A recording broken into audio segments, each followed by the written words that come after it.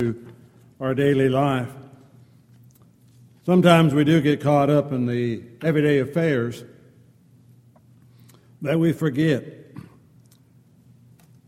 who we are and what God has provided for us. Paul, in writing to the Philippians, and particularly over in the 4th chapter, again, it's a good little book to read through. It's a short one. But over in chapter 4, "Therefore, my beloved and longed for brethren, my joy and crown, so stand fast in the Lord, beloved." Standing fast, standing firm, standing in the Lord, understanding who He is and who we are in the life that we live. Down in verse 4, "Rejoice in the Lord always," and again I will say rejoice. "Let your gentleness be known to all men. The Lord is at hand. Be anxious for nothing, but in everything, by prayer and supplication with thanksgiving, let your requests be made known to God.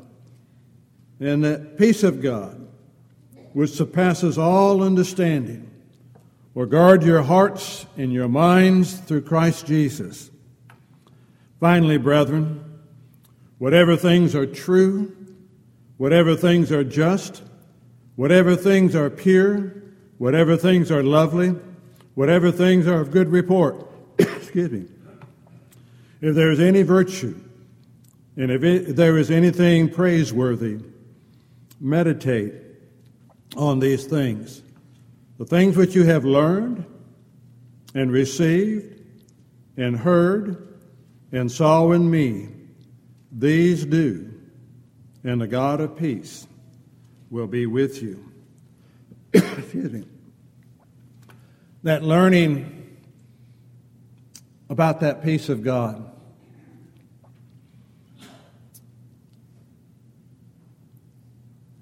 We've mentioned from time to time, if you watch the news, read the newspapers, for those that still get a newspaper, unless you read it online, anything you pull up on the internet, it can be concern or can be alarming, can be distressing, discouraging, disappointing. Sometimes you just get downright blue. When you see a nation with our idealistic concepts, if you will, we hear it talked about oftentimes, but in actuality it's not there about being a Christian nation. It's supposed to be based on Christian ideas and principles, and then you see it from the top on down and from the bottom on up. Anything but what God would have them to do. And it can become discouraging when you hear of the possibility of legislation being passed of one degree or another, until sometimes you stop and remember they've been doing this for some time.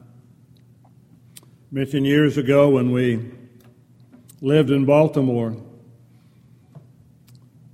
and working a little bit with the Veterans Hospital there in Baltimore, and being on a ethical committee that met to discuss the protocol that they would use for the ending of life for those who had no value to life or to society any longer. That they would establish a committee made up of different individuals from different walks of life, and then they would determine whether that veteran deserved to live or if he should be terminated. This was back in the 70s. So whatever's going on, I mean, it's been going on before that. We see it at all ends of our lifespan, if you will. We may have fussed at those who were looking for that perfect society, perfect race, where following very quickly the survival of the fittest at either end. And that's frightening. But do not be discouraged. God is over all. That's hard to sometimes grasp. And I think that's why Paul spends some time in writing to these Philippians to encourage them. You need to be able to rejoice in the Lord always. And you need to understand that if you're striving to do His will, He has a peace that He gives.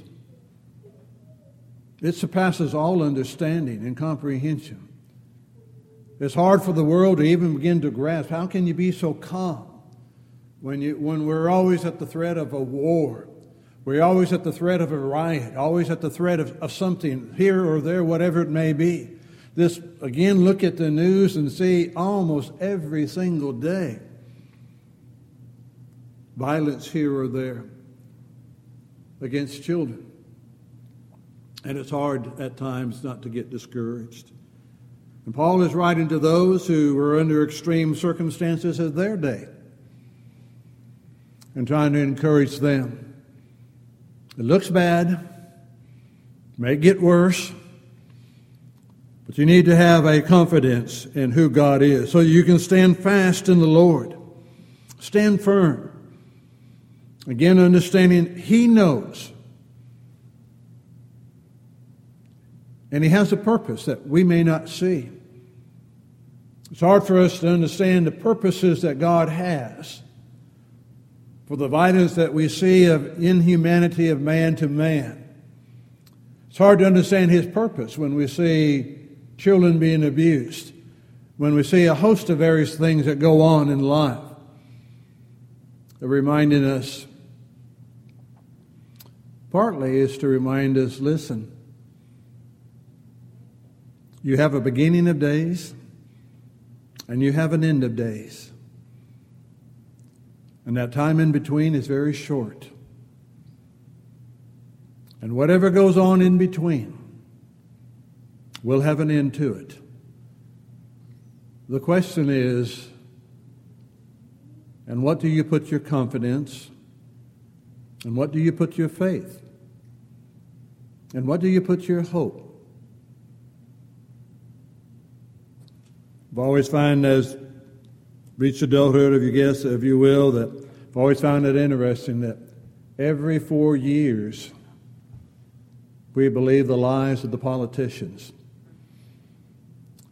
I mean, they promise you the moon. When I get into office, this is what I'm going to do. And we believe them. And we know full well they cannot do it. And we fuss for the next 4 years, and then 4 years later we go through the same process and we do the same thing over again. Well, if we can just get the right people in the right places, then things will work out like they ought to work out. Doesn't happen. Even the Lord's church is not immune to that. It doesn't happen. So the confidence is not in getting the right person in the right place. The confidence is in God, who makes things right to His people. And have a trust in that. It's hard to explain, and Paul says, best I can say to you, there's a peace of God that surpasses understanding, and it guards your heart and your minds through Christ Jesus. That phrase in there, again, of reminding us, God gave you His Word to help you to guard your heart and your mind. Keep the heart from not getting overwhelmed, but keep the mind. I mean, you can anticipate and you can imagine all kinds of things. The imagination just runs wild. Mentioned years ago when I was a child, we had neighbors up on the hill from us, and this was back in the 60s, and they were concerned about nuclear fallout, and they were building themselves a bomb shelter. And they were chiseling out by hand, well, hammers and chisel. They were chiseling out by themselves. They were trying to chisel out a room and a solid granite rock. And I don't know how long they whittled on that thing before I think they finally gave up. We went back close to 40 years later, and that hole wasn't any bigger than when we left. So it's just saying, the mind's imagination of you've got to do this. And we have all these things to kind of protect us, if we will. And we forget. We still forget who's in charge. By His Word. By His Word He created the world. By His Word He sustains the world. And by His Word, the world will come to an end. When He says it's it, that is it. I'd rather put confidence in Him. I'd rather put hope in Him. I'd rather put trust in Him. Because I know He is true to His Word. And again, at times it's hard for us. When He reminds us that we need to be at peace, to rejoice in the Lord always. And again, I say rejoice. And when we begin to fret and to be concerned, when we become anxious and suspicious, we've lost what it is God wants from us. We've looked around. Remember Peter, the night that they spent fishing, and to see the Lord walking on the water on the Sea of Galilee towards them, and they're afraid. And then as Peter gets close, and he said, "It's I." He said, "Lord, if it be you, bid me to come." And the Lord says, "Come." And Peter gets out of the boat and walks on the water. I don't know about you. Are you getting out of the boat? The other 11 didn't. Peter got out of the boat. And he started walking towards the Lord. Then he heard the wind. And he saw the waves. And he became afraid and began to sink. Remember what the Lord told him? "Oh, ye of little faith, why did you doubt?" Reached out his hand and saved him. And I said before, I do not know how far he walked. It does not matter. He walked on the water. It doesn't matter if it's 1 foot, 2 foot. It doesn't matter how far he walked. He was walking on the water. He was walking towards the Lord. And he was close enough to the Lord that all the Lord had to do was reach out His hand to save Peter. And I thought about that many times. The wind had already been there. The waves were already high. So that wasn't new.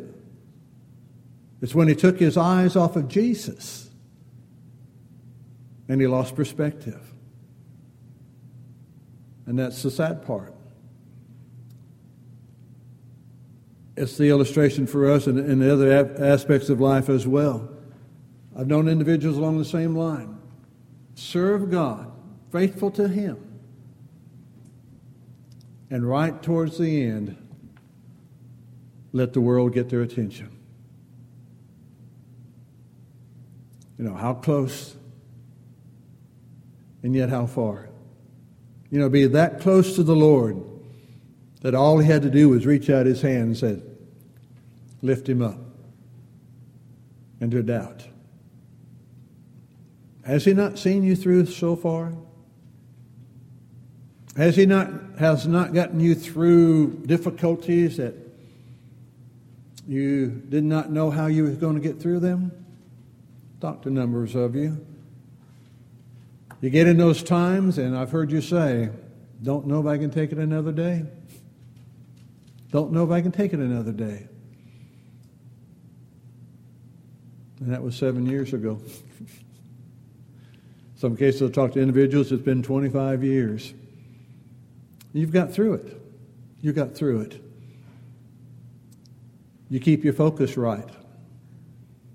It's not the amount of time. It's to trust. To be willing to trust Him. To be willing to petition Him in our prayers. In our prayers and supplication with thanksgiving, let your requests be made known to God. He longs for His children to talk to Him. It's always that reminder that there's nothing so great in our life, nothing so minor in our life, that we cannot address it to God in prayer. We usually do not have much problem with the great things in our life. We're willing to take those to the Lord after we've tried a few things here and there. But it's the minor things. And we'll never fully understand how much those minor things mean. Seeking His counsel. What is the right thing to do? Because the taking it to the Lord in prayer is causing us to reflect on what the situation is.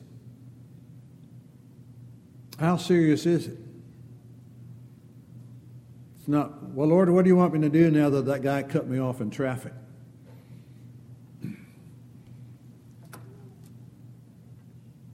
As I go out into traffic, Lord, help me to have the right mindset, to keep the right attitude, to realize it's not that big of a thing. But I don't want to get stuck in traffic for 2 hours, particularly when you're just right here in town. It's just insurmountable. And you know what it's like when you try to get off whatever highway you're on, 20, 75, 45, it doesn't make any difference. Whatever you want to get off of, all those side roads are already clogged up.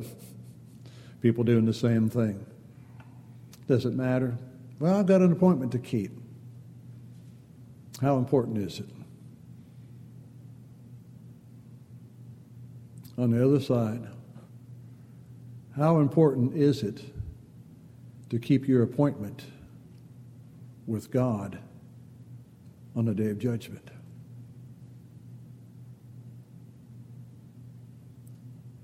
Which one is of more value?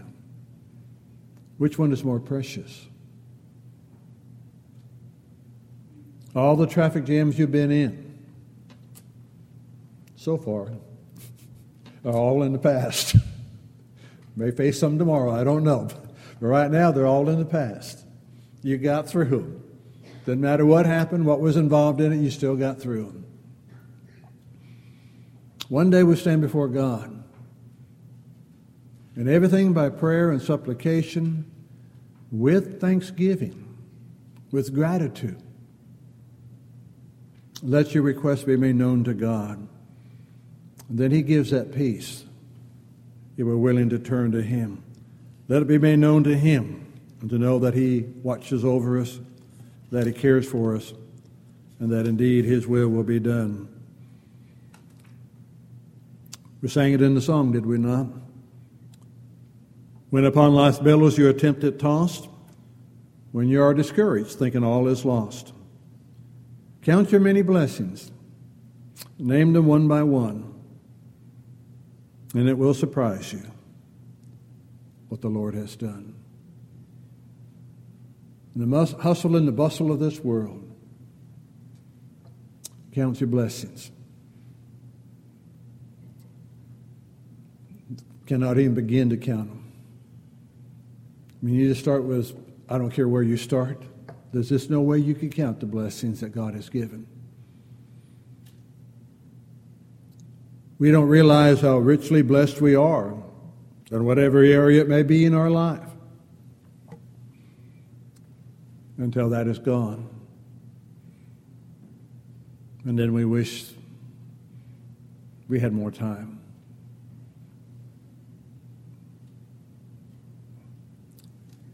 Wish we had more time to tell a person how much we loved them, how much they meant to us, what a source of encouragement to what they were to us in our life. How many times have I heard a child say, I just wish I could tell my mom, my dad, how much I want to thank them. Never knew what mom and dad went through until I became a dad. Then my appreciation for dad went up tremendously. I dealt with 3, he dealt with 8. How did he deal with 8? When he retired, he still had 2 children at home in high school. How did he deal with all of that? But I love to tell him how much I love him. I'm just saying, count your blessings. Realize the preciousness of today.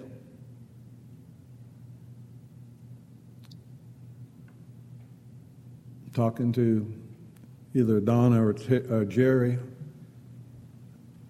and they were just making mention of the fact they knew Nat was in serious condition, but they really had not expected him to go that quickly. Just 1 more hour.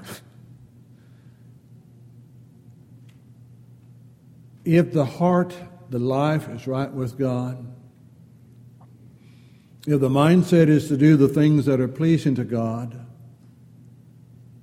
understanding our imperfections and our weaknesses along the way, the death of anyone who is close to us, and that ought to be for all of us,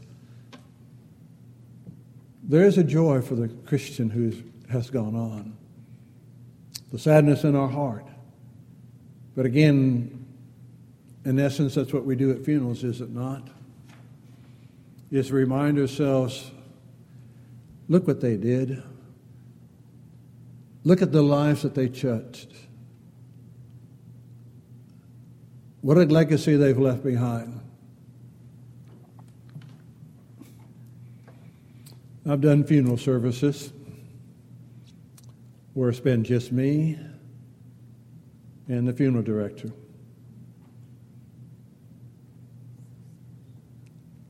The request of the departed one was that he have a funeral service,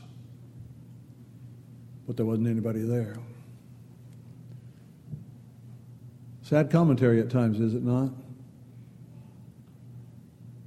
But what about a child of God? You touch the lives of everyone here. You touch the lives of a lot of people in the Metroplex. You touch the lives of a lot of people across the country. You never know who you've touched, but God does. So count your blessings, and it will surprise you what God has done. How He's blessed your life, how He's gotten you through trials and tribulations. Got through something, you wonder, how in the world did I ever get through that? Well, we know. We know how that happens. Dwell on the positive. Paul told the Philippians, anything good, honorable, just, of good report, virtue, praise, trustworthy. Let your mind what? Let it dwell on these things. You make the choice. There's no way that you can think of everything that is possible to think of at any given time. It's impossible. So you are selective in what you choose to let in. You are selective in what you choose to meditate upon. You make that choice. Satan may cause a bad thought or an idea to cross your mind, but you don't have to dwell on it. You can let that go on through. You choose what you're going to stop and dwell on. Like saying, driving around anywhere, there's things I would choose not to see, but I don't have to dwell on those. I can choose something else to dwell upon. So the things that are good, honorable, just, of good report, virtue, praise, let your mind dwell on these things, and that God of peace will be with you. But involved in that as well is to Be obedient to God's word. Do his will. The things you've heard, Paul is telling the Philippians, things you've seen me do, the things that are out there, these things do, and God will be with you. It's the obedience that he looks for. And it does not have to be, okay, I'm obeying you. You know,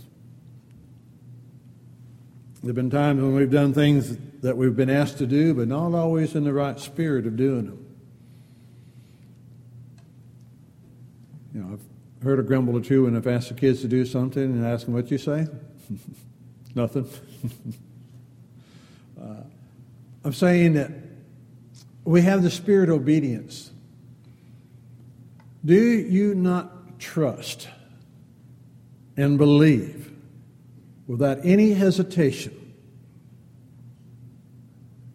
that whatever it is that God has asked of you, with his help, you have the ability to do? Well, that's impossible. Well, who's telling me that it's impossible? Is God telling me it's impossible? Love me with all your heart. Is God telling me that's not possible? No, that's Satan telling me that. God only wants what is good for me. The Hebrew writer tells us in Hebrews 12. So he wants what's best for me. Do I trust him on that? So whatever it is, standing up for what's right, whatever the cost may be here. Sometimes it may seem to be tremendous. But there have been so many times when one has lost a job for one reason, wanted to have another door open up. That was better. Do we trust him in wanting to do his will in our life? There's a fountain free. 'Tis for you, 'tis for me. It flows for all. It gives that hope of eternal life for those who love and obey, for those who find a joy in serving him,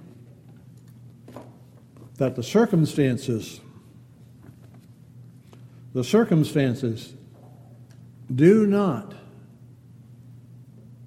determine my disposition.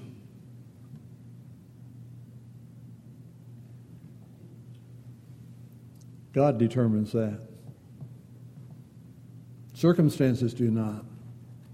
They may look bad, but they don't determine my disposition. I have a God who cares, a God who loves, and a God who protects, and a God who one day will take me home. Is that your hope? Is that your attitude?